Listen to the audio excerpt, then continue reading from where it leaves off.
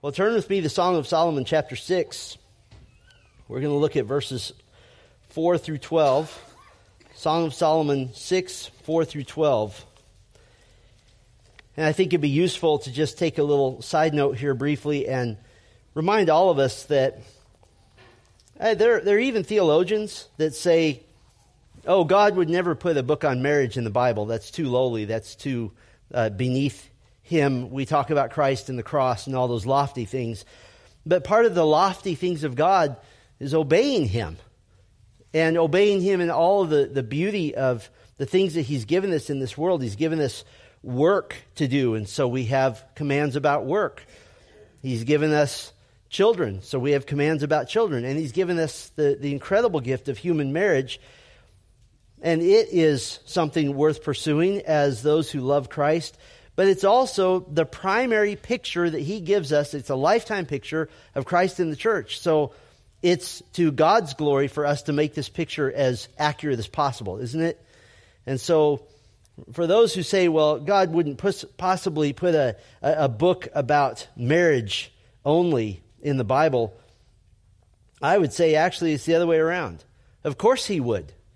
Of course He would. It's that important. It's the first institution that He gave us. And so by studying the various intricacies of marriage and even the intimacy involved in the marital bedroom, that's not something that is unbiblical or something that is less than holy. It's absolutely holy. Hebrews, the book of Hebrews, chapter 13, says to keep the marriage bed holy.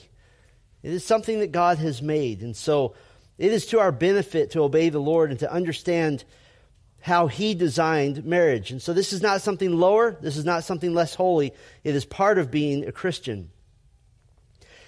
Now, just backing up to get us to the point we are here, we started in Song of Solomon with the budding romance of Solomon and the woman that chapter 6, verse 13 calls the Shulamite, but may be understood as a proper name, Shulamith, the same Hebrew root as Solomon. We saw the beginning of their romance, these two young people who had grown up together in chapter 1. In chapter 2, we saw them working through doubts and fears, and then their love grew very, very warm. And ultimately, Shulamith had to put the shoe in Shulamith by telling him, get away, because their love was growing, their desire was growing, and so they were being careful. In chapter 3, we saw Shulamith's first dream, revealing her fear of losing Solomon, but also confirming in her own heart that she was ready to marry him despite the incredibly daunting obstacle of his status as king and the political marriages that were part of his life. We saw the wedding procession in chapter 3 when Solomon, having received word of Shulamith's readiness to marry, sent his royal carriage, his litter, carried by servants, to pick her up from southern Lebanon and to bring her to Jerusalem to be wed to Solomon. We saw the glory of their wedding night in chapter 4. And then in chapter 5, we joined Shulamith in a second dream, again with the theme of fear of losing Solomon. But this time it was due to her own apathy after some years of marriage. This is when they've been married for a while. But she awakens from the dream. She is well warned of apathy to find that Solomon is in fact in the bed with her. He hasn't gone anywhere. But although it's a dream sequence, the caution and the warning of marital apathy was clear. We spent 2 Sunday evenings on that topic. But now they're together. And having had the thrill of initial romance, the joy of the victory of marriage, having gone through the pain and difficulty of apathy in marriage, at least in the dream sequence, we reach a section in which really the rest of the poem explores the deepening of their love, the deepening of the love of Solomon and Shulamith.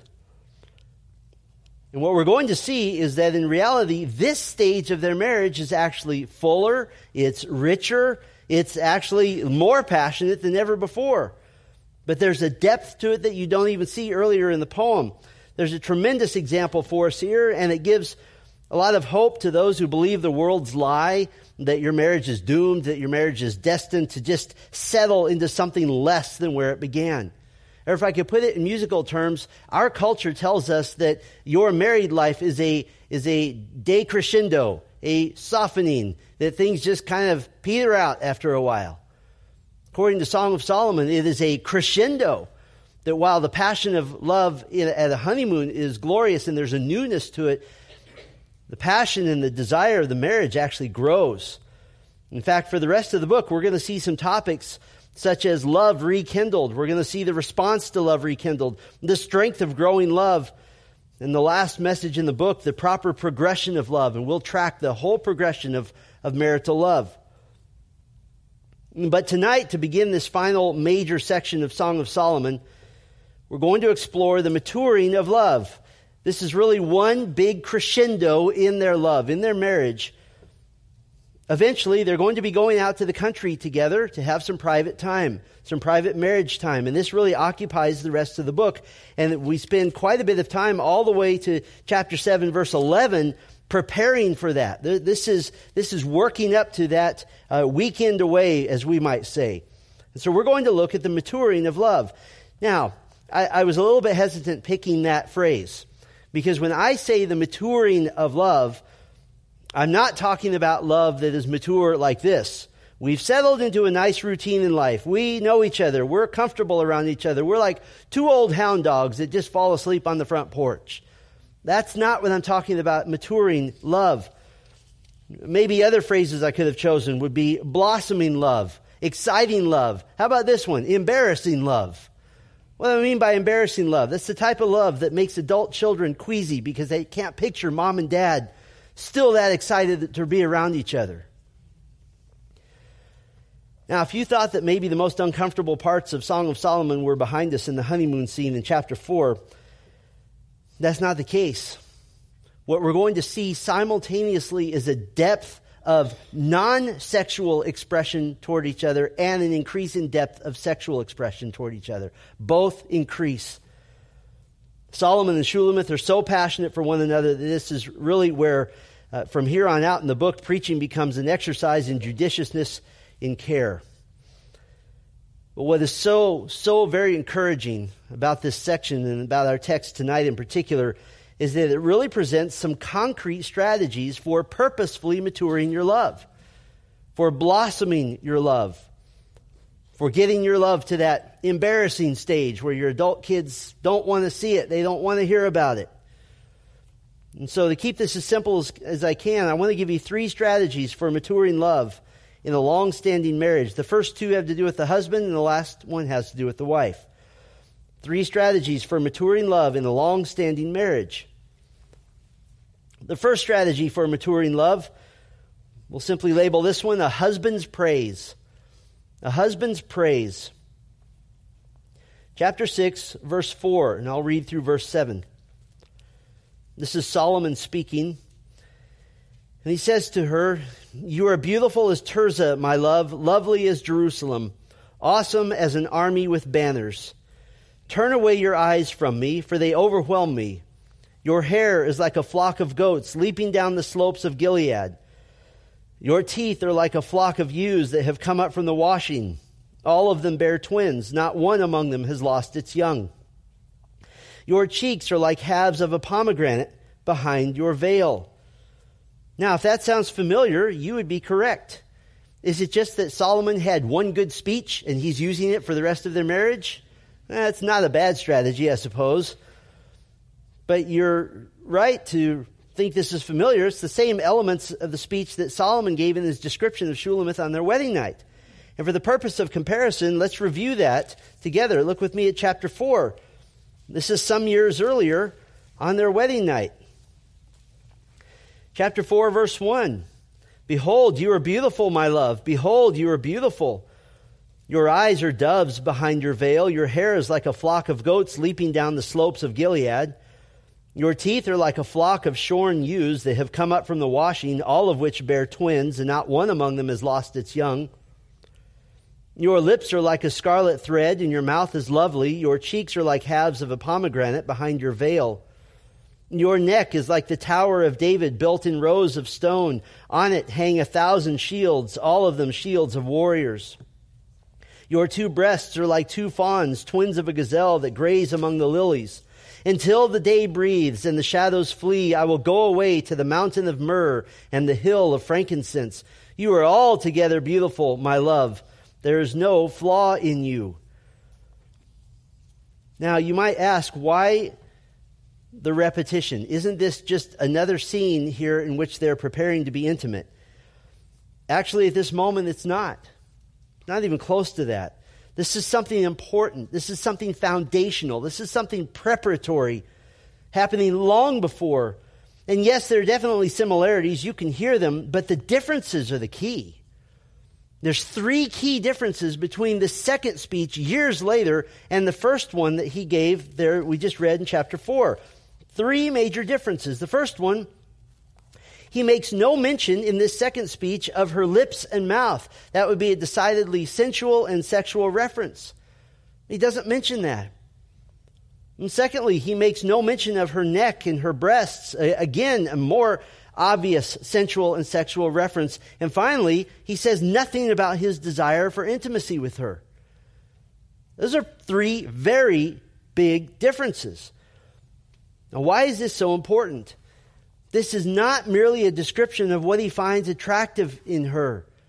It is a pointedly non-sexual description of what he finds attractive in her. In other words, he's praising her character, her strengths, the things he loves about her as a person, as a human being, as a woman. And yes, there are physical references here, but the leaving out of those 3 major intimate references tells us that he's thinking more of her as a person. And in fact, he says something here that indicates his high praise of Shulamith as his companion, as his favorite person ever. He compares her in verse 4 to 2 cities, Tirzah and Jerusalem. The first city, the city of Tirzah, was a city in northern Israel. It's a stunningly beautiful place. In fact, the name Tirzah means beauty. It means beauty or pleasure. It's a place of tranquility. I looked at a picture of Tirzah this week. I was going to show it to you. We don't have it. Okay, I never asked you to do this. Look back. There's a picture, and I'll describe it to you. In the foreground is the former city, but you can't see it. But there are farms, there are farmhouses, there are lakes, there are vineyards, there are rolling green hills, and there's a big blue sky.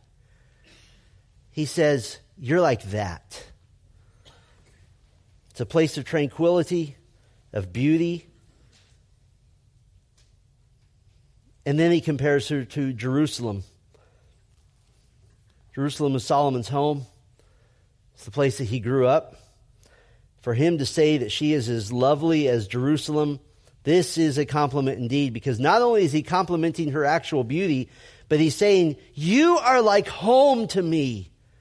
You're like home to me. Now, you might be saying, wait, that sounds familiar. I feel like we've talked about that. We have. We've already seen it. Remember in chapter 5, verse 15, Shulamith tells Solomon that he is like Lebanon to her, that he's like home to her. So what is Solomon saying when he says, you're as beautiful as Tirzah, my love, lovely as Jerusalem? He's saying, you are my home, you are my abode, you are my place. I'm at home with you. Some of you have lived in one place your whole life, and so you haven't experienced this. In our family, we've moved a number of times. You know what we found out? Sylvia and I found out as long as we're together, we're home. Doesn't matter where we are. We're always home as long as we're together. Now, what about this odd comment that she's as awesome as an army with banners? For us as men, that kind of sounds like, babe, you're like an M16 to me.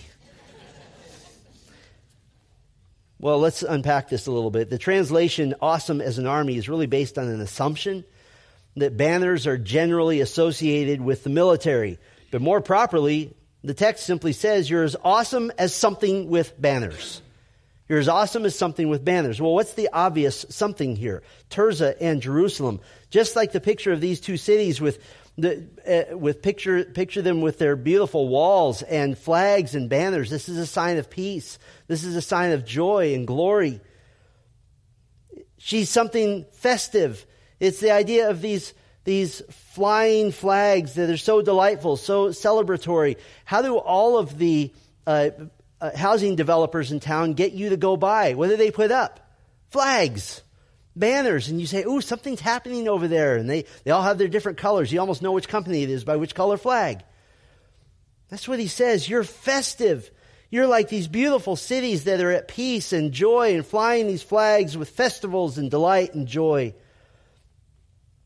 And in fact, we get even more information about what's really happening here in verse 5. He says in verse 5, "Turn away your eyes from me, for they overwhelm me." What do we know so far? First of all, he's not trying to be sexual. He's being complimentary. He's expressing his love. And second, we see that he's overcome by her gaze. But in context here, it's not in a sexual manner. It's just simply the intensity of his love for her. His love for her is so overwhelming that he says, I can't even look you in the eyes. It's overwhelming my heart. Where is this intense love for her coming? Where's it coming from? We could actually think about a New Testament verse, one we've mentioned numbers of times in Song of Solomon, to tell us where this intense love for her is coming. Philippians 4:8, the Apostle Paul says, "Finally, brothers, whatever is true, whatever is honorable, whatever is just, whatever is pure, whatever is lovely, whatever is commendable, if there is any excellence, if there is anything worthy of praise, think about these things." Where is this intense love for her coming? It is expressed in his praise to her. It's coming from his thoughts. It's coming from what he chooses to think. His intentional, self-directed choices of thoughts toward her. His intense love for her is coming from a purposeful appreciation of Shulamith. And when he says, "Turn away your eyes from me," he's overwhelmed by the positivity of their love together. None of us have by any means mastered this discipline in the quest for Christ-likeness, but the fact remains that the thoughts you choose to think will determine how you respond. We all get that. We all understand that. It will tenderize your heart towards your spouse. And men, as much as I hate to point this out to you, you notice that Solomon is working at using eloquent words to reach the heart of his wife. That it takes words. Words are important. And you might say, "I haven't written an essay since 8th grade." Well, if you aren't eloquent naturally, then write something down and read it to your wife. Do like Solomon. If it ain't broke, don't fix it. Read the same speech if you have to. But don't have that horrible attitude of, "I told you I loved you once and I'll let you know if that changes." Instead, use words. All of us need to be reminded of that. I need to be reminded of that. Our wives need words. They're important. In fact, we can tell that he's appreciating and praising her without reference to sexuality at all, because in the very next sentences, he refers to subjects that no man brings up in an intimate setting, other women and his mother-in-law. Those two things are coming up next. Nobody mentions that if you're thinking sexually. So the first strategy for maturing love, a husband's praise. The second strategy, a husband's assurance. To give her assurance. Here come the other women and his mother-in-law. Verse 8. "There are 60 queens and 80 concubines and virgins without number." Now, normally you wouldn't open a speech to your wife with that phrase. I don't think that's a good idea. But what's he saying here? Verse 9, "My dove, my perfect one, is the only one of her mother, pure to her who bore her. The young women saw her and called her blessed, the queens and concubines also, and they praised her." He gives two evidences of his love for her. He gives assurance from two different sources. First of all, the first evidence, you recall that Solomon is in this horrible situation. It's first of all of his father's making, but ultimately of his own choosing. And that is to be in these endless political marriages and concubine relationships, very likely as favors to foreign leaders or even to high-level nobles in Israel. And there's a lineup of hopeful women, virgins without number, he says. But what is Solomon saying? In verse 9, he's saying, "You are the only one." And he gives this illustration that since Shulamith was apparently the only daughter in her family, the only one of her mother, He says, you are as special to me as you have been to your mother, as if she's the only one. Now again, we can't possibly imagine what Solomon and Shulamith faced in this ancient Near Eastern practice of royal polygamy. But Solomon does remind us of something. Frankly, we live in a culture in which men are surrounded by women, and often by women who act immodestly and act sensuously. And our culture encourages that. Our culture glorifies perfect bodies, unclad bodies, sexualized everything. And so in the very real sense, the challenges are similar. And so for us as husbands, it's so important for our wives to know that we only have eyes for her. And that's not based in some sort of legalistic, well, I'm not supposed to know this other woman. No, it's based in love. It's based in a total yearning for your one woman. This is why one of the qualifications of an elder is that he's a one-woman man, that he is deeply and forever in love with one. But there's a second evidence of his love for her. You ready for this? All of the other women in Solomon's life agree that she's number one. They all agree. I cannot even imagine what that conversation looked like. I wouldn't want to be within 100 miles of it personally. They all agree. She's beautiful. She's a woman of character. Or to put it this way, the queens and concubines can't find anything bad to say about her. Her own character speaks for herself. They can see, they can understand why Solomon is head over heels in love, and none of them will ever have that place. And in fact, we have a record of the words of all the other women in Solomon's life. Verse 10, it's put down in a rhetorical question. Speaking of Shulamith, who is this who looks down like the dawn, beautiful as the moon, bright as the sun, awesome as an army with banners, or awesome as something with banners? They describe Shulamith in almost divine terms, literally heavenly terms, the dawn, the moon, the sun. She's elevated to the highest spot in his heart, and they don't disagree with that. I don't know if Solomon arranged for some sort of meeting where all the other women said, yep, we know you're number one. But he gives assurance. The first strategy for maturing love, a husband's praise. The second strategy, a husband's assurance. And you notice that once again, that involves words. It involves words. And finally, we get to a third strategy for maturing love, and we switch over to the wife now. And that third strategy is a wife's pursuit. A wife's pursuit. Now we return to a theme that we've seen before, the theme of new blossoms in springtime. And this scene is apparently set in the orchards outside of Jerusalem. Verse 11, I went down to the nut orchard to look at the blossoms of the valley, to see whether the vines had budded, whether the pomegranates were in bloom.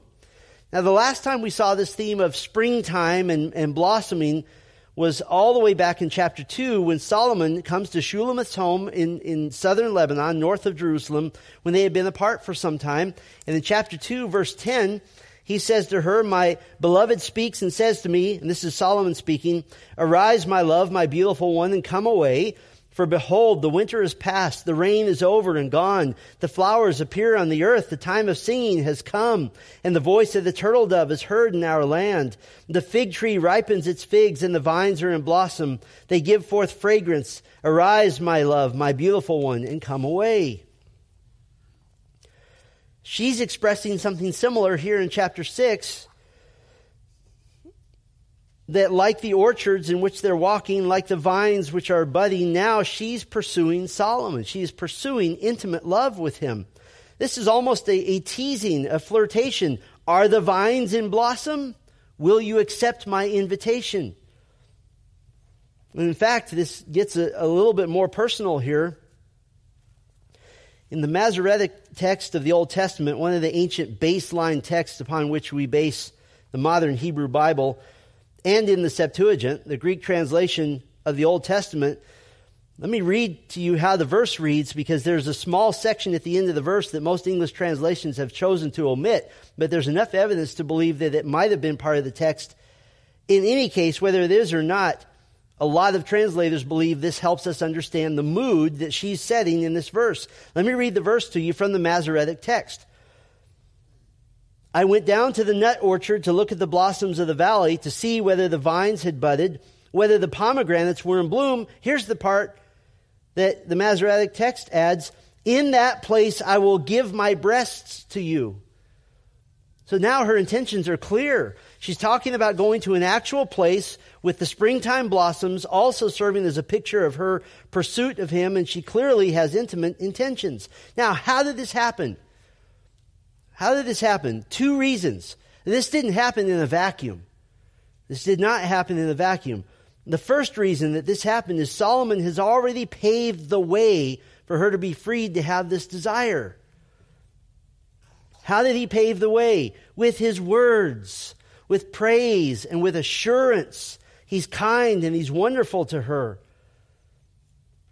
And the second reason that this happens, that she expresses this tremendous blooming desire, Shulamith has made a conscious choice to have positive, yea, even sexual thoughts toward him. It's a choice she's made. It is a decision. There's an intentionality to this. Now, this is very different, actually, from our classic understanding of romance. Our classic understanding of romance places a woman in a passive position of simply waiting for her man to create some sort of magic. That's romance. Instead of that, she's creating a little magic of her own, so to speak, by choosing to focus her mind, to choose to focus her attention on moving toward him intimately. And what's the result of her intentional, intimate thoughts towards Solomon? Verse 12, before I was aware, my desire set me among the chariots of my kinsman, a prince. Now, this is generally thought to be perhaps the most difficult verse in the whole poem to grasp. And so I need to unpack it just a little bit. First of all, she says, before I was aware, literally in Hebrew, I do not know my own soul. I don't know my own soul. It has the connotation of I can hardly keep my poise, or I'm in a state of heightened joy. A little bit out of control even. Because of her state of not being in control of her feelings, she says, my desire set me. Her sexual desire is now essentially in control of the situation. She feels out of control in a sense. And where has her desire set her? Among a bunch of chariots. Now, what does that mean? If we did a little bit more wooden translation, it simply says that she has been set among the chariots of Ammi-Nadib, or in the chariot of Ammi-Nadib. This is a proper name. This is a nickname. The nickname says, my beloved is a prince. It's a long nickname. So let's put all that together. Here's what she's saying in verse 12. I am in a state of heightened joy and desire, which is making me feel a little out of control. And this desire is transporting my heart to the chariot of my beloved is a prince, to be taken away by her love. In fact, chapter 7, verse 11, she gives the invitation, come, my beloved, let us go out into the fields and lodge in the vineyards. She's a queen, and she's dreaming of being taken away out into the country in the chariot of her husband. And in fact, the next scene of their maturing love almost makes us blush a bit. It's the scene in which Shulamith is dancing for her husband, led along by the desire that she's intentionally developed and chosen and fed to her own mind, fed to her own heart. So their love is deepening, it's maturing. I'd like to spend our last few moments giving you 4 applications and 1 observation. And I want to spend just a bit on this. 4 applications and 1 observation. It's a beautiful text. First application, maturing love follows pulling out of apathy. Maturing love follows pulling out of apathy. Did you notice that they've gone through trials of their own making? Now, we saw in chapter 5 that her dream of being apathetic is just that. It's just a dream, and it saves her from the embarrassment of having, for the last 3,000 years, her actual apathy recorded in Scripture. But the lesson was very clear, to watch out for apathy in marriage, which of course can have 1,000 different causes: distraction, worry, children, work, finances, all kinds of things. You blink, and 10 years have gone by without so much as a thought toward cherishing and nourishing your marriage. And so I would encourage every couple to talk about those things that encourage apathy or distract you from each other, because there are 1,000 things trying to tear your marriage apart. There are 1,000 things coming against you.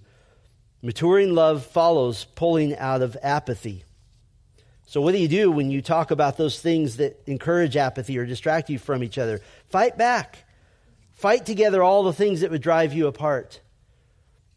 And we've said this before, but at the end of life, which is going to be the last subject we tackle in Song of Solomon, at the end of life, it will be your spouse who's there with you. Not your work, not the distractions. How much time have we ever spent worrying about your electric bill or your gas bill or your mortgage? At the end of life, will you be worrying about those things? I don't think so. You'll be treasuring those moments. And so, fight together for those things that would bring you together. There's a second application directly related to what we've talked about already. Husbands, praise your wife like it's the last time. Praise your wife like it's the last time. I have to wonder why it is that gracious and beautiful words of adoration happen at the end of life, or worse, after the end of life when there's no chance to say those words. Men, if you say, well, I struggle with coming up with words, you wouldn't struggle if you had 10 more minutes with your wife on this earth. You wouldn't have enough time. There wouldn't be enough words. What would you praise her for? What would you tell her if it was your last time? Men, I dare you to have that conversation, to cherish your wife with words and to take that time to do that. Praise your wife like it's the last time. There's a third application, similarly, again for husbands. Assure your wife of your undying and total devotion. Assure your wife of your undying and total devotion. And some guys have griped to me, I don't feel like I can talk her into believing me. I don't think so. Let me ask you this. If Solomon, who had 60 other wives and 80 concubines, successfully convinced Shulamith of his undying devotion to her, it's easy for us. That guy's a genius. However he did that. And so, what does this mean? Well, let me give you a very practical application to assuring your wife of your undying and total devotion.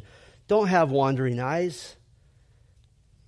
Don't indulge the idolatrous notion that a 3-second look won't hurt anyone. Yes, it does. It makes your love for your wife a lie.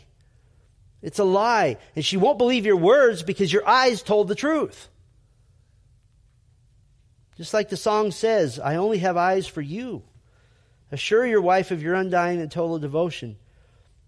You know, it's ironic to me. I've seen couples that look like they crawled off the cover of a magazine. They're just so physically attractive. And this man, a man can't keep his eyes off every other woman on planet Earth. And I've also seen couples that have been married 60 and 65 years gaze at each other with an intensity that only they can understand. They have eyes for no one else. I'll give you a fourth application. Wives, intentionally craft your thoughts toward affection. Intentionally craft your thoughts toward affection. If you wait for your husband to get everything right, or to be perfected in utter Christ-likeness, or for everything in your life to be going just so, you're going to blink and realize that your love for him has grown cold, and worse, he'll know it. He'll know it. Very simply, give him a reason to be eager to come home. Craft your thoughts in advance. Intentionally seek him out. And as we'll see in chapter 7, Shulamith seeks him out likely without using very many words at all. And the words she does use are provocative. This isn't, well, I suppose I'll work you into my schedule if I have to. Well, sorry about that. No, it's purposeful. By the way, I want you to notice something. Generally speaking, we have a notion, and I think we all understand this, that men are not as good with words. Generally speaking, it's a broad paradigm. We understand that. And generally speaking, women are better with words and maybe use more words. What's the pattern in Song of Solomon? Men need to use more words, and Shulamith uses fewer words. Those are the four applications, and I'd like to give you one observation, and this is really the bottom line to maturing love. This is what it's all about. Here's my observation. Both Solomon and Shulamith love the other the way God designed them to be loved. Both Solomon and Shulamith love the other the way God designed them to be loved. In 1992, Dr. Gary Chapman wrote a book that changed the landscape of marriage counseling called The 5 Love Languages, The Secret to Love That Lasts. This was heralded as one of the greatest breakthroughs in marriage counseling, that if a couple will simply understand one another and love each other the way the other desires to be loved, they will have a happy marriage. There's a lot of truth to that. Some have found it helpful. But Chapman's book was not by any stretch some sort of great breakthrough. It wasn't. Song of Solomon, chapter 6, a husband praising and giving security to his wife with words of love and kindness and affection. A wife demonstrating her love with proactive, intentional affection. 1 Peter 3:7, husbands, live with your wives in what? An understanding way. Ephesians 5, husbands, love your wives as Christ loves the church. Ephesians 5, wives, see to it that you respect your husbands. Titus chapter 2, wives, be at home and be a philandros, a lover to your husband. 5 Love Languages, published in 1992, potentially helpful. Song of Solomon, published 1000 BC, the living, inerrant Word of God. The New Testament, completed 95 AD, the living, inerrant Word of God. It's not that you love the other the way they desire to be loved. That's a little bit selfish. You love the other the way God created them to be loved. That's the secret. It's not a great secret. Gary Chapman just happened to market some biblical truth in a way that sounds like it's brand new. And as believers in Christ, you have 3 tools at your disposal. The first tool you have is your motivation to please Christ. Your motivation to please Christ. This is your primary focus, the moving force in your marriage. Your marriage is a means by which you demonstrate your salvation. It's a means by which you demonstrate your love for Christ. The second tool you have at your disposal, you have the Word of God. You have the Word of God. This is truth which saturates your heart. You pour these truths in your heart over and over, and you are more apt to live them. And I wonder how many couples believe that somehow the residual effect of merely passively listening to a sermon will do all the work for you. I can't do the work for you. I give you the truth, and the Bible gives you the truth. Instead, the Word should be like an IV drip into your marriage. It's just constantly nourishing you, constantly changing your mind, changing your heart. You have your motivation to please Christ. You have the Word of God. And the third tool you have at your disposal, you have the Spirit of God. You have the Spirit of God who gives you the power, to humbly seek your marriage. You have the fruit of the Spirit as promised and given to every single believer. You have the power, you have the ability to humble yourself, to confess sin, to try harder, to live unconditionally, to make tomorrow the best day your marriage has ever had. You have that power. And I should point out that I feel like that the roadmap of marriage that we've seen in Song of Solomon is very similar to how our walk with the Lord Jesus Christ sometimes goes. You start with great excitement and joy. Salvation is brand new. Redemption is fresh. And then if you aren't careful and you don't nourish your walk with Christ, you become apathetic. You settle for a Christian-like routine, still coasting on some great spiritual growth a number of years ago. But the invitation is clear from the Lord to move to mature love, to reignite your fervor and your delight in the Lord. Instead of telling stories about that one year you read the whole Bible back in the 80s, make a new story of what you're doing tomorrow. Instead of fondly remembering some great prayer times you had some years ago, seek the Lord with every possible moment now. Do you see the similarities? If you pursue the Lord, you pursue your marriage, do it in the same way, then you're accomplishing both. I spoke to a dear sister in the Lord this week. Spoke with her and her husband. She doesn't live in our area of the country. She and her husband have crossed paths with me a number of times over the past 10 years or so. And she's desperately sick. In all likelihood, she may not live even 2 more weeks. She asked me if I had time to talk, and I said, I think I have more time than you do, so we'll just talk. And we had a wonderful talk, first with her husband, then with her. Their marriage is precious to them. They love each other. They serve one another every moment possible. And to talk to her, Christ is as real to her as if he were sitting in the room with her. The Word of God is a flame in her heart. Heaven is just days or weeks away for her, and she's so excited. But to her credit, it did not take a horrible disease to get her to this point and to get their marriage to this point. She and her husband have sought the Lord together. They've nourished their marriage. They've mortified sin. They've humbly sought to obey the Lord. In other words, her disease didn't bring her to that point. Her desire to have a mature love for the Lord brought her to that point, brought their marriage to that point. I don't know if I'm going to get to speak to her again, but I'll never forget this as long as I live. When our conversation was over, she was very cheerful. And she said, well, I'll either talk to you soon or we'll talk again in heaven. Have a great evening. It was that simple for her. As we get closer to the end of Song of Solomon, we're going to hit the theme of eternity more and more and more. And in our final message, I will preach to you about preparing one another for heaven in your marriage as some of your final acts of joy and service.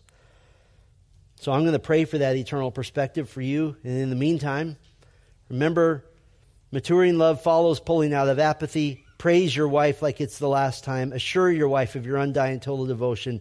Wives, intentionally craft your thoughts toward affection. I'd like to close with the Apostle Paul's words in 1 Corinthians 16:14. Let all that you do be done in what? In love. Let's pray. Our Father, thank you for this text, which not only drives us together as married couples, Lord, but even more importantly, drives us to the cross and drives us to Christ, to think of bigger, more eternal things, and to live in our relationships here on earth with eternity in mind. I pray for the marriages in our church, Lord. I know of some that are hurting. I know of some that are rocked. I know of some that need help. Lord, I pray you would help them to turn to you, to turn to the power of your word, the motivation to please Christ, the power given by the Holy Spirit. And for all the married couples in our church now, Lord, it is incumbent upon us to be strong at home so that we might be strong as a church, so that we might be strong in the world. And so help us to connect that chain, Lord, of obedience from our homes all the way into the world. I pray for our marriages, Lord. Let them continue to crescendo in love and in joy and in passion and in intensity. I pray for those yet to be married, Lord. I pray they would see the glorious institution of marriage and seek after that and yearn for it. And not worry about finding the perfect person because there aren't any, but worry about being a Christ-like spouse. And so I pray you would prepare our younger folks, Lord, for that they too might enter into that joyful union that you have designed for humanity. Let our marriages, Lord, be an accurate reflection of Christ in the church, a picture painted that is true, that is detailed. Love flowing from one to the other in a way that is truly remarkable and is a testimony to the work of grace. We thank you and we praise you in Christ's name. Amen.